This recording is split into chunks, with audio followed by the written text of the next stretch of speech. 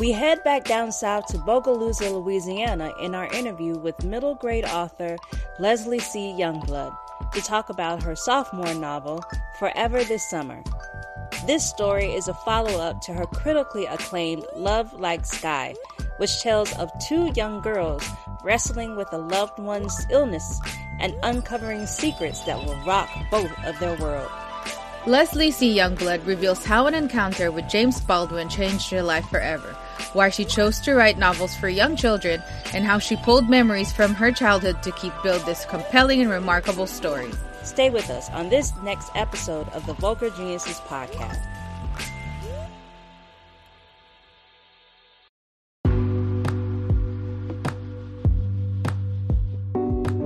Are you currently looking for a bookstore that has a great selection of books? Well, Kizzy's Books and More is that bookstore.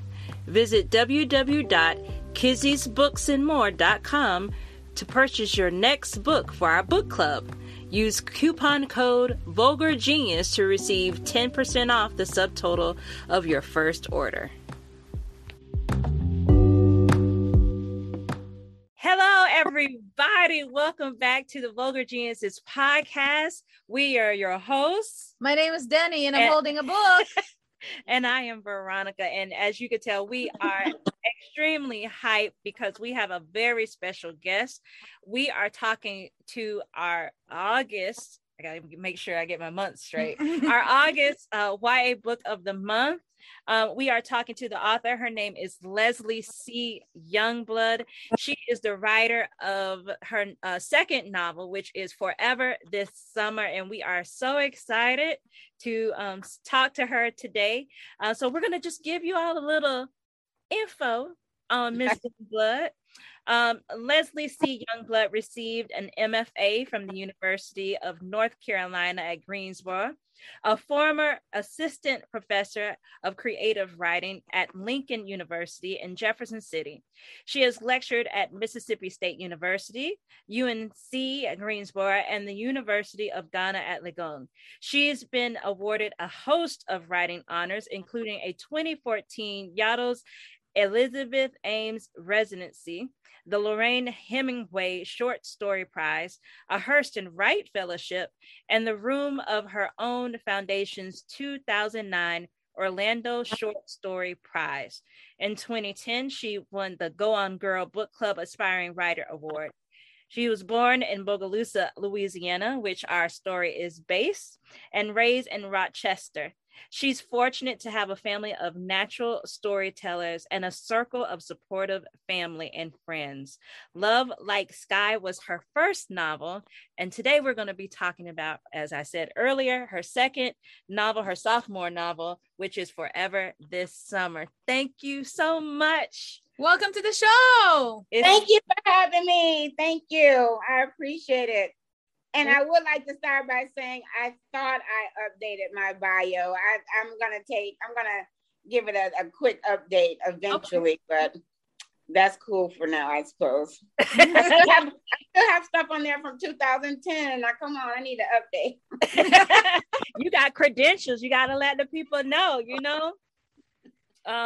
So what we like to do when we have our YA authors on, one of Denny's definitely special favorite things is to put them in the hot seat. So we're going to ask you 5 questions, and you need to be quick on your feet, and you're just going to answer the first thing that comes to your mind. Okay. Okay. Can I make one small note here though? Yes.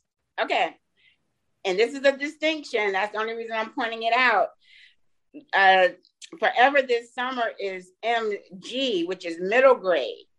So it's a distinction between middle grade and MG that is really distinct in genre, where there's a lot of things in MG that you won't find in YA, like cursing, anything past a cutesy little romance, or not even romance, but a crush perhaps. So there's a little distinction between MG, middle grade, and YA. Just so people know, because I don't want them to think that there's too much going on, and it's a reason that MG is MG, I suppose. That is for sure, but I do want to add to that regardless of genre, I think every single age can definitely pull something and relate. And that is something that we're definitely going to talk to you about, because this book definitely hit home for both of us in deep ways. I love that. I love it. And that is the way it's supposed to be, because there's really not a big distinction, but just for clarification for people that are purchasing it for their children and vice versa. But you are definitely right, 100%. There's a lot of gray areas in both. So let's get right to the hot seat. Let's do it. All right, let's go. Question number 1: favorite Southern dish? Fish and grits. Ooh. Favorite Whitney Houston song? Favorite Whitney Houston song is don't tell me it's I want to say I'll Always Love You, but I think it's the one where, okay, I'm going with I'll Always Love You. Okay. Favorite nickname as a child? Just Les. I didn't really have a nickname. Just Les. Les.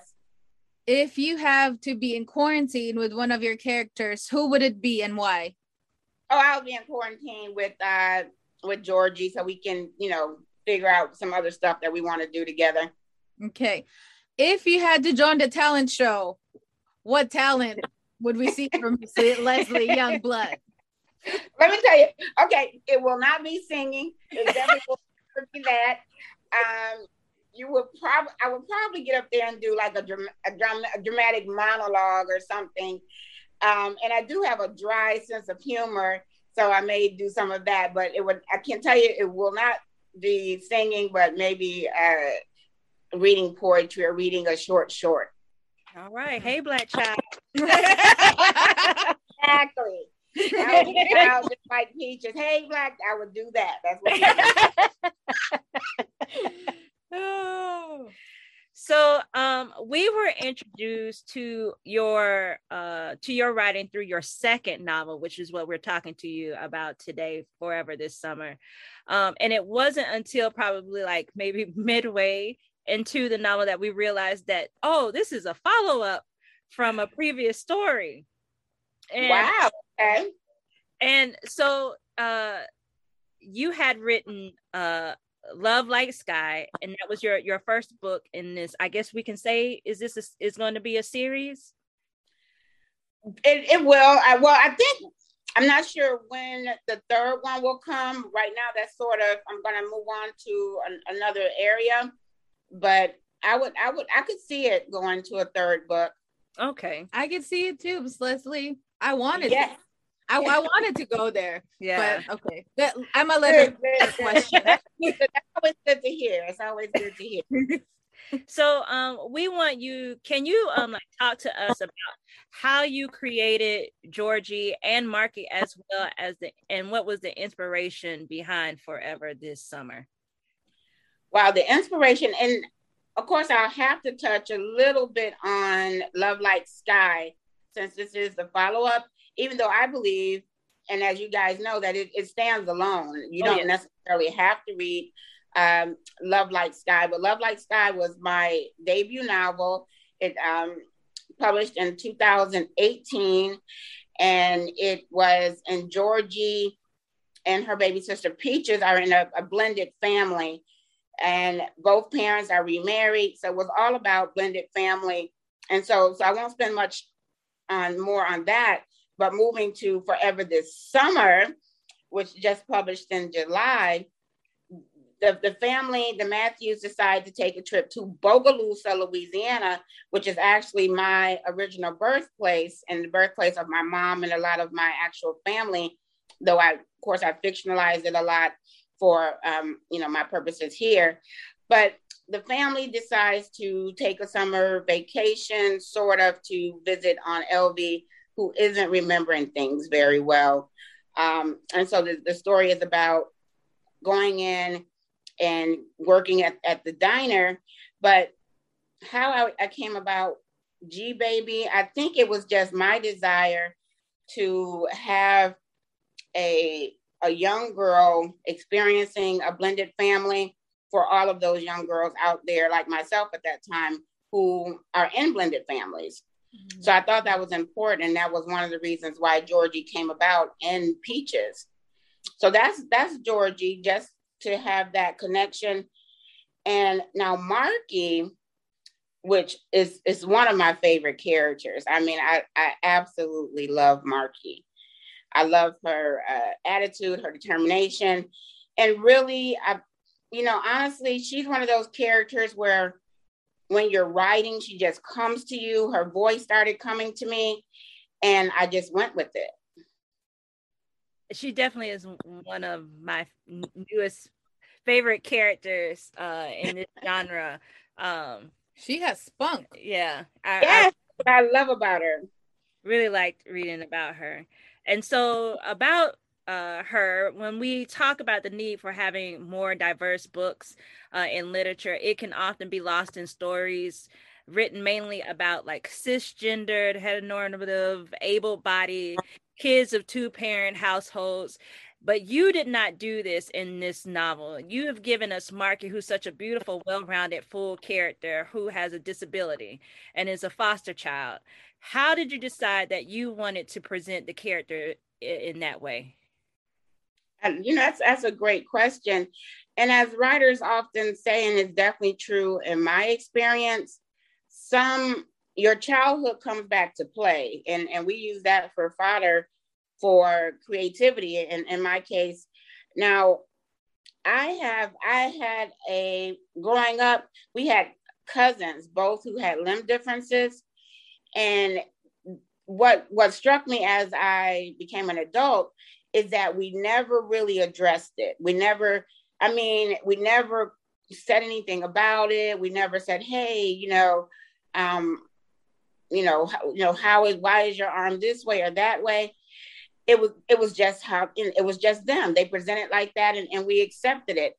And I wonder sometimes, is that everyone's experience? Is that everyone's experience that they have family members with a limb difference and there's just no conversation? With even as children, we didn't talk about it.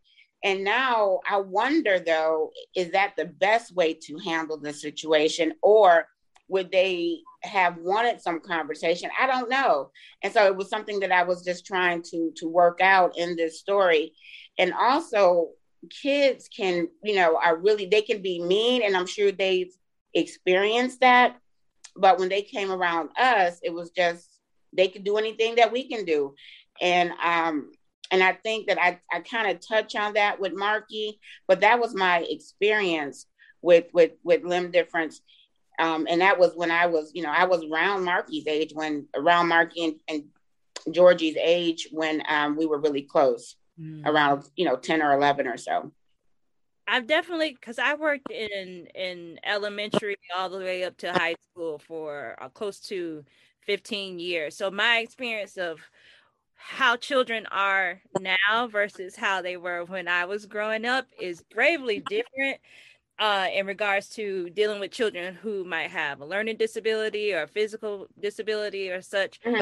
And I think it has to do with what you're talking about, of having that conversation, of seeing it out, or like with your book, reading something where you can have an understanding that children can do all things together, and it not be that thing that you have to like point out every single time.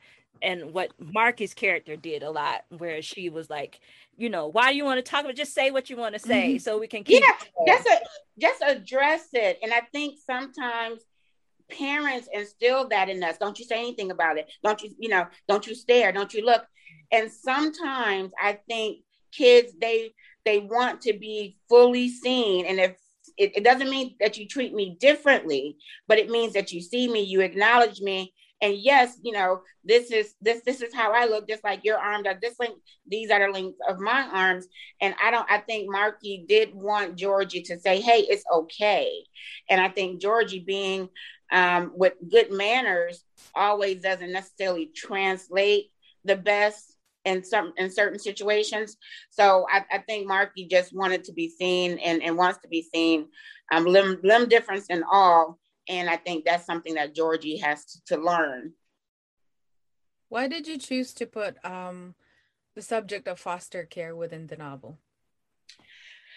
And, as I said, I think the more we discuss novels and the more I discuss my writing, I find that a lot, I do pull from my own experience, which some writers deny it, but I don't know how a writer could not pull from some of their experience. But anyway, that's another story. My mom was a foster parent. And, we often talk about, as we were presented with the kids who came into our lives and then, they were gone. We want to, what happened to them? How are they? They leave an impression. And, your goal as a foster parent and, our goal as foster siblings, so to speak, was to give them the best experience that we could when they were living in our home. So, and I think my mom did an excellent job of that, but we often talk about them. So that just came up where I wanted to acknowledge these relationships. I wanted foster kids reading the book to be seen, to that degree, even though Marky doesn't necessarily have the quote unquote best situation like my mom presented, it's still a part of, who she is right now. Have you considered writing? I know you touched on it a little bit when we were talking about this series, but have you considered writing a prequel for Marky? Because I would really be interested in that story of. Yep. Geniuses, you're reading my mind. I'm not. We'll leave that there, and I'll come back. Now, if it comes to fruition, you can come back and talk to us about it, right? I volunteer as tribute. Let's be honest, as much as we love Georgie, and then I believe once you read Love Like Sky, you'll love her more, but Marky is, to me, a standout character. Mm-hmm. She is, and when I started writing her, because keep in mind, in Forever This Summer, in Love Like Sky, I didn't even have Marky in mind. So it wasn't until I started Forever This Summer that I said, hey, wait a minute. I don't want this just to be Nikki, Georgie, and Peaches again. I want there to be another character. And so here comes Marky, and she kind of takes over. In a good way. Yes, in a great way. In a way I know for a fact I can write her as a standalone prequel. That would be nice. That would be really nice. It's good to hear. Now I'm gonna play this for my agent and say, hey, see, I'm tough. We need to work on it. Yes, they're asking for it. The people are asking for it. If they want live reviewers, we're right here. They can talk to us. I appreciate it, and I will definitely. And we've mentioned it, and we're talking about it, so I wouldn't be surprised if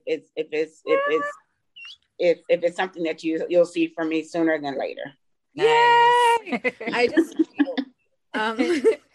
in October 18, 2014, I initiated and participated in a fundraiser to help end Alzheimer's disease. I did it for my grandmother. Her name was Tita. And for my grandfather, who was taking care of her at that time. May 2020, who finally lost her to the disease. To say that this story is close to my heart is an understatement.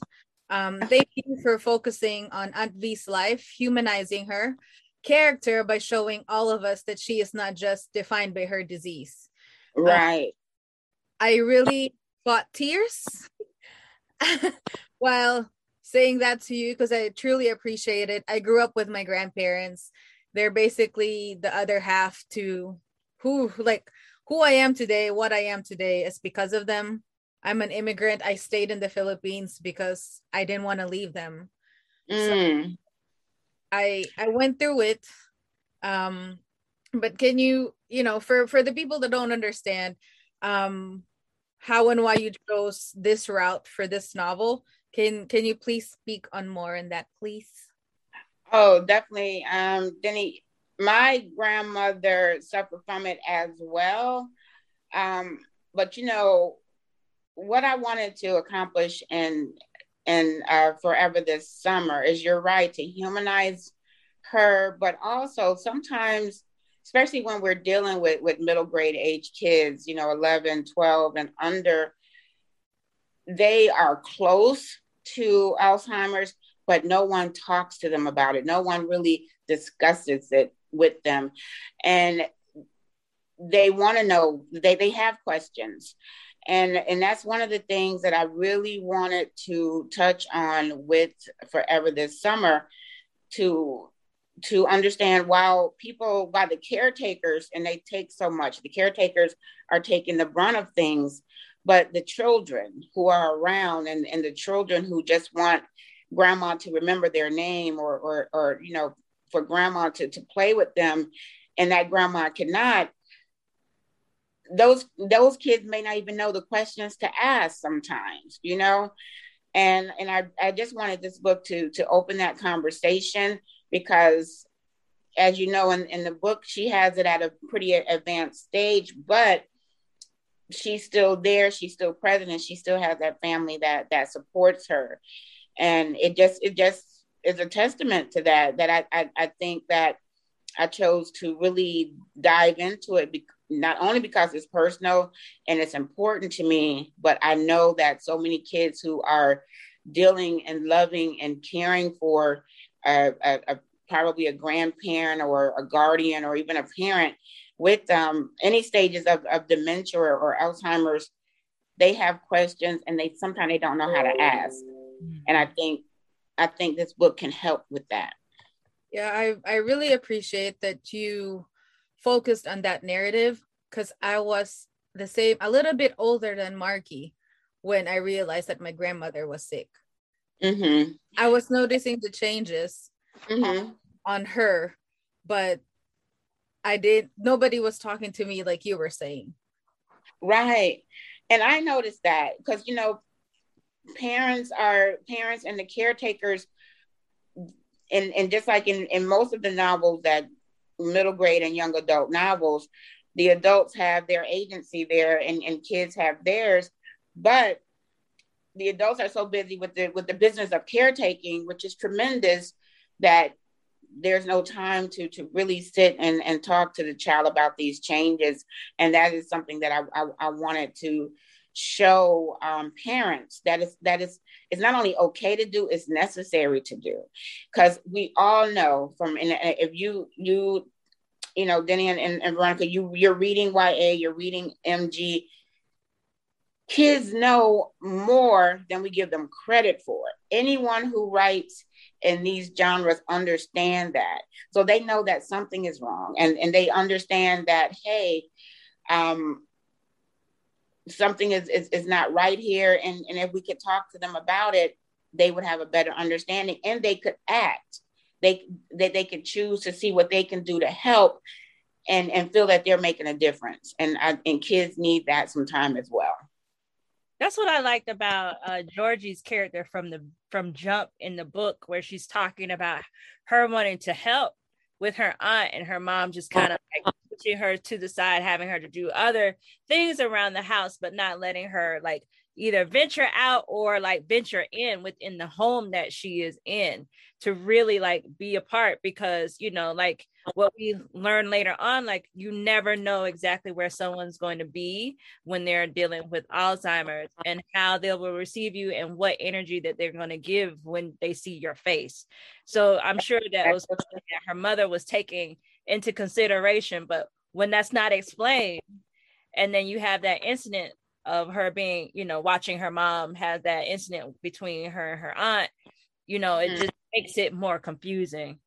And so you took Aunt V's Alzheimer's and you personified it in different ways. In the beginning of your novel, you described it as being a monster that takes stuff that doesn't belong to them.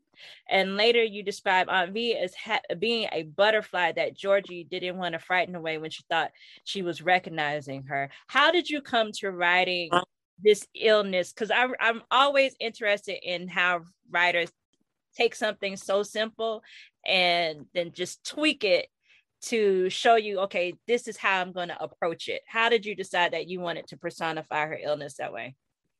Well, when you're dealing with middle graders, what they understand, unfortunately, is bullying. So it came to my mind that that's what this disease is. It takes, and it doesn't give back like bullies do. They take things that it doesn't belong to them. These memories do not belong to that disease. They belong to this family, and they belong to Georgie. They belong to Aunt B. They belong to, but Alzheimer's takes it, and as it says, it won't give them back. And I think when that thought came to me, I was like, that is a way to explain it to children, because they recognize that, unfortunately, with dealing with bullies, either in firsthand or having heard what they do. And to simplify it, they take things, they take your milk money, they take this, and they won't give it back. And so that is when I came across that as a way to explain it.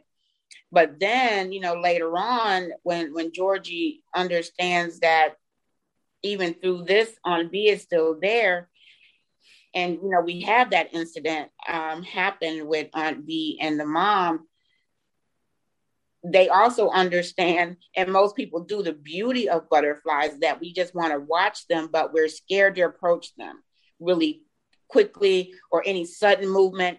And guess what? The butterfly is gone.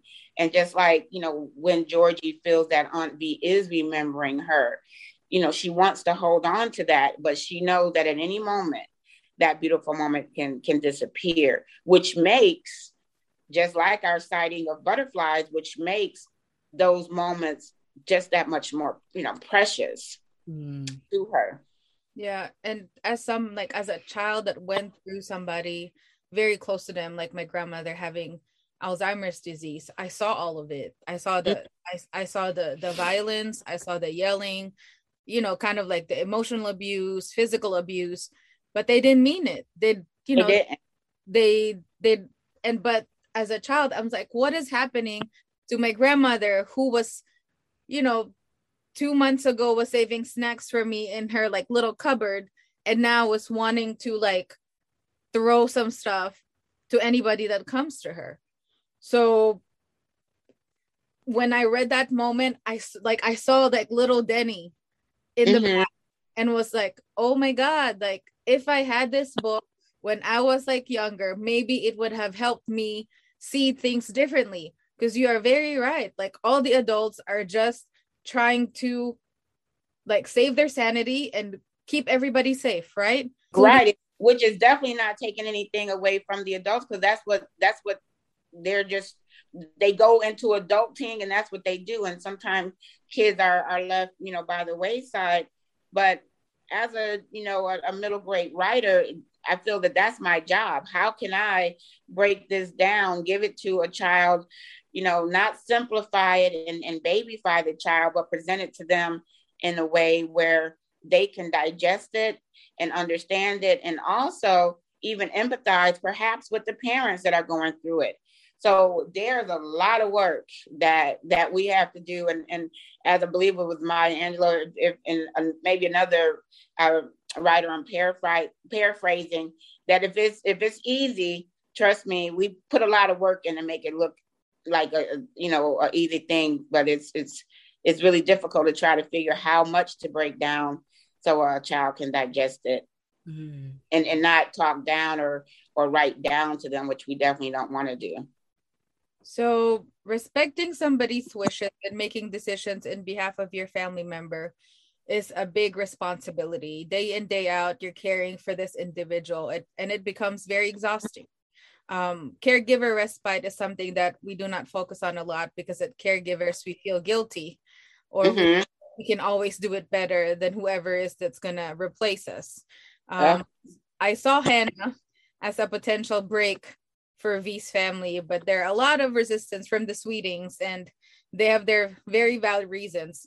But also, as an adult reading this novel, I felt the need for that respite for that family. The realization is that we cannot do things alone. Right. Exactly. How do we try to explain that to our young readers, this concept of caregiver respite?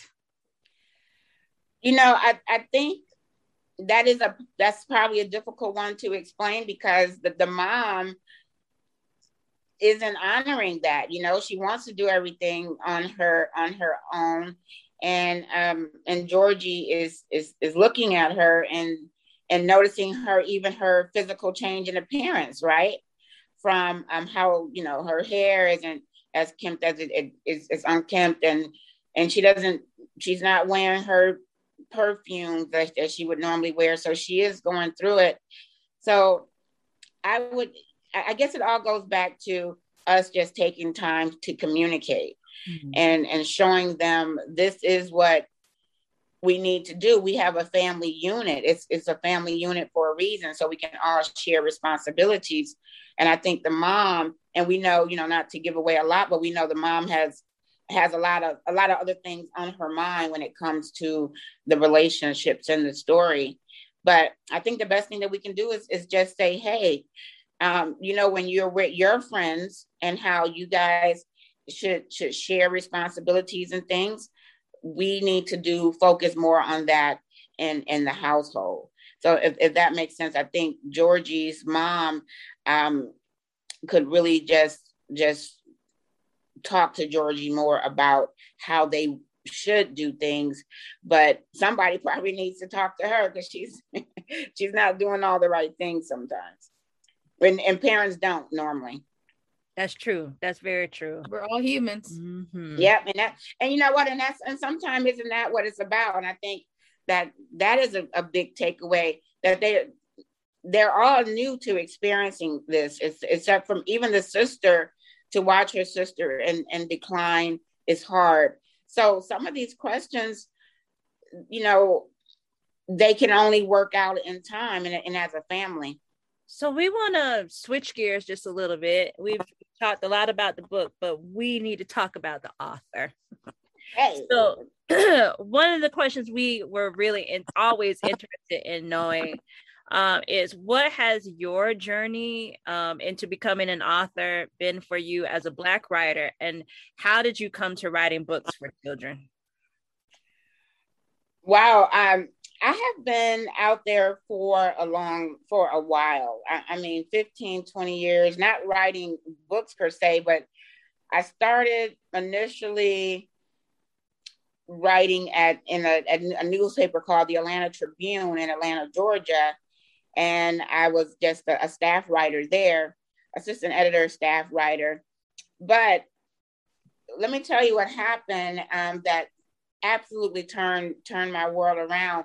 I didn't come into writing until maybe in my early 20s that I knew this was it for me.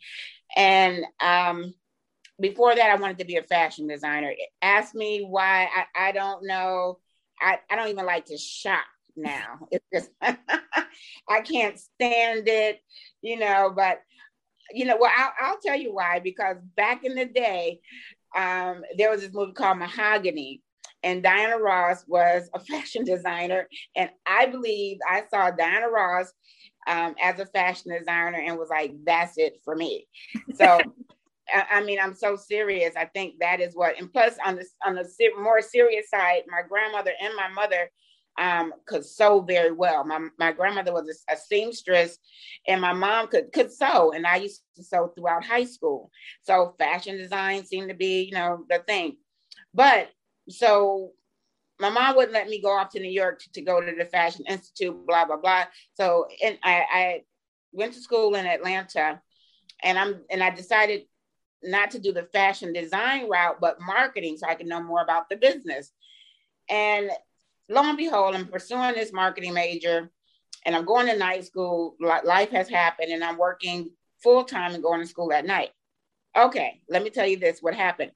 The short version of it is, I'm there and I'm reading at my reception desk, and a secretary named Nettie, I will never forget her name, she hands me this book. She says, hey, I think you will like this. It was James Baldwin's Go Tell It on the Mountain. I read this book in one sitting, the rest of my day there. The next day, I went to my counselor or academic advisor and I switched my major. And there it is. I said, if I had never sitting there reading Baldwin, seeing these characters that were my mom, everyone in my family, I had never had a book evoke that kind of emotion ever. And I changed my major and therefore changed the course of my entire life from reading that book. That's making me tear up because like we already know how powerful his writing is, but to make someone say, okay, I'm totally changing my entire career path that I thought that I was going on to pursue what he is doing in this book. It evoked emotion. And I think at that point, let me just tell you, people think that, oh, you're a writer, you must have been a great reader as kids. I'm sure I love to read, but I was the oldest. My mom was working, and people don't understand, unless books, especially books with kids that look like you, books that you gravitate toward, unless they were given to you, then you just didn't happen upon them like people can, now with the, internet and everything like that. It wasn't. I did not have, the books were there, the writers were out there, the Black writers were out there, but no one put them in my hands until I was much older. And so when I sat and I saw a book, because before that, I think I was reading a lot of Sidney Sheldon and, stuff like that, I didn't mind that the people didn't look like me because I didn't even know enough to mind. That's how bad it gets. You don't even know enough to be upset. You just reading it, you think it's entertaining, and you think that's what it's supposed to be, until I read Baldwin and I said, oh my God, what am I been missing? And if he can evoke this kind of emotion in me, I want to do that. And so there it changed my life. I never looked back. And then once I changed my major to English, I had to take it a step further and change my minor to African American Studies, because I was bombarded even in English with, old English and things like that I couldn't. I was like, wait a minute, I got to put some more Black stuff in. So it was. So I had to change my major to English and then add the African American Studies to make sure that I was getting the African-centered lit, African-centered lit. So it was a process. And then I went on to graduate school, my MFA, and that was a whole nother ballgame. Well, we have to say thank you, Mr. James Baldwin, because look where we are right now. Like, to be able to talk to you. Look where we are right now. Look where we are now. And oh my goodness. You know what? At that point, keep in mind now, if I didn't know Baldwin, I had no concept of Morrison. Oh my. And then when Morrison comes on the scene, even if I even thought about changing my mind, all bets were off at that point. I mean, when I read the book,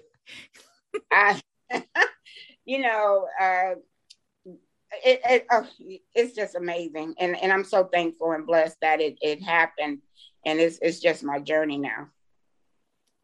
Now, you mentioned how you had to, pick up a minor in African Studies, African Studies.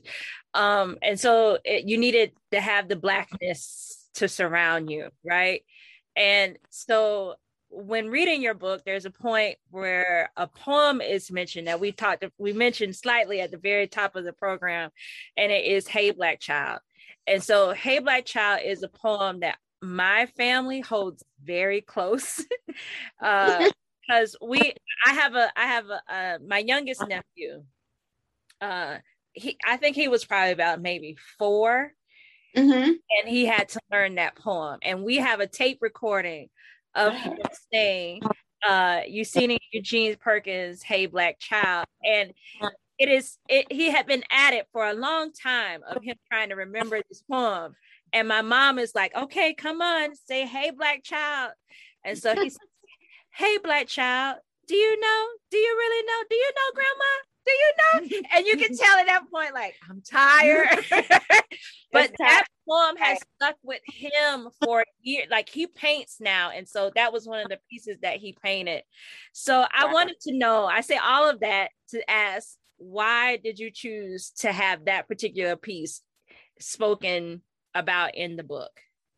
Well, you know what? Let me tell you something. That some things you do intentional, and some things, that was one of the things that I wanted in there because I just wanted to pay homage to it, and I wanted for it to be a conversation, and I wanted it to come up, and I want my, for teachers who are teaching it to teaching Forever This Summer who may not have known of the poem to offer it up as something to learn and study from. So that's one of the beauties as an author, we get to do those things. We get to make sure that things that we love, things that are important are in there, not only because I think it definitely fit what I believe Peaches would do, because I was watching videos, YouTube videos, and oh my goodness, if there's ever a poem that little Black kids, get down on, is is a Black child. And so, and they like to scream, "Hey, Black child!" So it's beautiful to watch. You will go down a rabbit hole watching it on YouTube if you want to watch, kids recite. It always, to me, invokes Easter speech type Easter programs at churches. So I thought it was just an important to have there, and so it was that's one of the reasons. So teachers who didn't know it will know it and can offer it up to students. Going back to Forever This Summer, there was this scene where,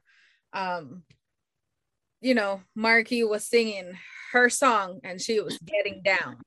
So music was also the way that I communicated with my grandmother. So you would see her sing when she's like, when it's a good day. You would dance when it's a better day. And then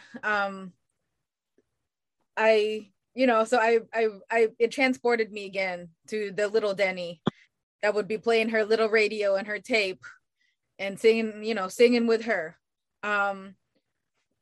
I relate to that story a lot, and also a bunch of other things in the story, Ms. Leslie, but did you have to do any other research regarding the disease while you were writing it? Oh, I did. I did as much as I could. I watched videos. I talked to people, and and we do have a close family friend who is currently battling it now. So there's so much to do, even though each case is individual and the stages vary and so much. But I did a lot. I did a lot of reading. But what I found though, and I think I bring this forth in the book, as you were saying, one of the common denominators seemed to be music. And oh my gosh, I looked at so many videos and read so many essays about how music carries memories, as we know. It transports us. So you put on a song and it's no longer 2021, is 1978, it's 1983, and that is what soothes the mind and a lot of situations. So that was important for me to bring in to Forever This Summer. And in my personal experience with my grandmother, when I would talk with her, she would often say, "Do you hear the children singing?" And when I didn't understand what was happening, I would say, "Grandma, I don't hear." And then I eventually just started to say, "I hear them, Grandma, I hear them." And, so that stuck with me. One of the most beautiful parts of your novel had to be, for me, was, well, there were two things, but this was one of them, was that you're of the intertwining of Black history and you throughout the story, from mentioning of talking about segregation to Hurricane Katrina. And it is easy for writers to bypass these subjects when they're writing fiction. It's easy to not even think about it, just to write whatever their main story is. But you chose to include these points. And from your time spent talking to children about this novel, has any of them ever mentioned these particular moments that you wrote about? Well, and this is the unfortunate thing, because we're in this strange in between time with the pandemic. Sometimes, we're doing virtual, but then we're not. And so I haven't had a lot of time to talk to kids about the book. It just came out in July, and schools were out, and the gatherings that I would normally go to haven't been that many. So I haven't had a lot of time, but the times that I have, I think what comes up and what has come up as of late is of course, Hurricane Katrina. I did receive a couple, email from one parent who was reading it with her daughter, and they found that to be timely, and that was a gateway for the mom to talk more about Hurricane Katrina. So that is really all that. And I'm sure as the months go on, and we're into the school year, I'll know more. But right now, I know if I use Love Like Sky as the track record, definitely I have more to come, because I don't. I mean, it's not by accident that how should I say? I know that I needed to write that history in there for it to be the novel that I wanted to write, which is forever following Morrison's advice. If there's a book that you want to read but it hasn't been written yet, then you should write it. Forever thinking that way, and I can't write a novel without including it. So we're not going to erase it, but we are going to talk about it and move forward. But I'm never going to paint it as if those things didn't exist. And as long as I write for children or write for anyone, I'm going to find a way to work in something that I believe teachers could use to teach. Like I mentioned, people that we've lost through violence, through police brutality, and because kids can digest that. And so it's there. Now, do I get pushback because people, it's not as fluffy as they think sometimes I got that, hey, this picture doesn't give us the impression that it's going to have all this hard hitting stuff in here. But it's a lot of joy in there, I would say. It's both. So we've come to the end of our interview when we asked the last question, which is the question we ask every single author when they come on. And we want to know, what are your top 5 books of all time? And we'll give you a little comfort room. If that one is too hard, what are the top 5 books that you are excited for people to know about, that could be coming out, that you like actually really truly love and you want people to know? But we want to know your top 5. Okay, let me I'm gonna tell you this. One is very easy. It is my favorite book of all times. I listen to it at least a couple times a year, especially on audio, and that is Toni Morrison's Song of Solomon. Oh my gosh, I love Song of Solomon. So that is my favorite book. And let me see, Song of Solomon, Bluest Eye, Go Tell It on the Mountain, of course. And then I'm going to then I want to probably Daddy was a numbers runner. Daddy was a number runner, because I had not seen a outside of The Ball, when that novel portrayed that coming of age in a way that I hadn't really experienced. So, and now let me see, something's coming out that I'm really excited about. Oh, you know what? I want a couple kids books or middle grade books. One of my favorite as of late was the summer, the season of Sticks Malone. The season of Sticks Malone. Who is Kiki? I think it's Kiki Magoon. Is the season of Sticks Malone? I'm pretty sure, and Rita Williams Garcia for One Crazy Summer. I did read that a lot. And I think that's okay. Now, okay. If you want to add some, you can. I cannot let you go without talking about. I had the pleasure of being in conversation with Jewel Parker Rhodes, and Jewel Parker Rhodes wrote Ghost Boys. As you know, that was I think that's her most recent one. She has a new one out now, but Ghost Boys. So I'm gonna end it with that one. So if you haven't read Ghost Boys, that's a great one by Jewel Parker Rhodes. Well, awesome. I think that's a good, solid list right there. Again, we just want to say thank you so much for joining us on our podcast. We really greatly enjoyed it. And like we said, once you write that prequel, we hope, or anything, whatever it is that you write in the future, you are more than welcome to come back and share it with us. We want to talk about it.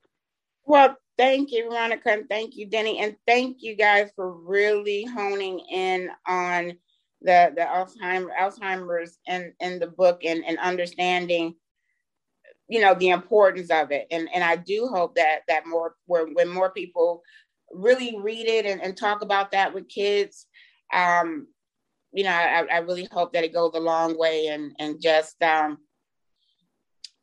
letting kids know that they can do what has been called creative activism and do something to help. Yeah, yes. I can finally say, because I haven't said this a lot about the books that we read here. We read quite a lot of books, but this is really one of the books that I wish I had when I was younger, because both of my grandparents had passed away. They're with the Lord, and I'm sure they're dancing and singing heaven. But this one really like hit me. I read this book in half a day, Miss Leslie. I could not put it down. I was that child. I was the baby. And I'm that's what I love to hear, Denny. And I'm thinking that we will touch other people like that as well. And I sincerely appreciate that. You guys have been great. And I thank you for having me on. So much. Thank you. Good night. Good night. Sleep tight. Yay. Have a good night. I love a show where I can just talk. Everyone else is like rushing. You could just be long-winded here. I love it. you can come back. You can tell us everything. Tell us anything you want. So good night. Good night. Good night. Bye. All right. Bye-bye.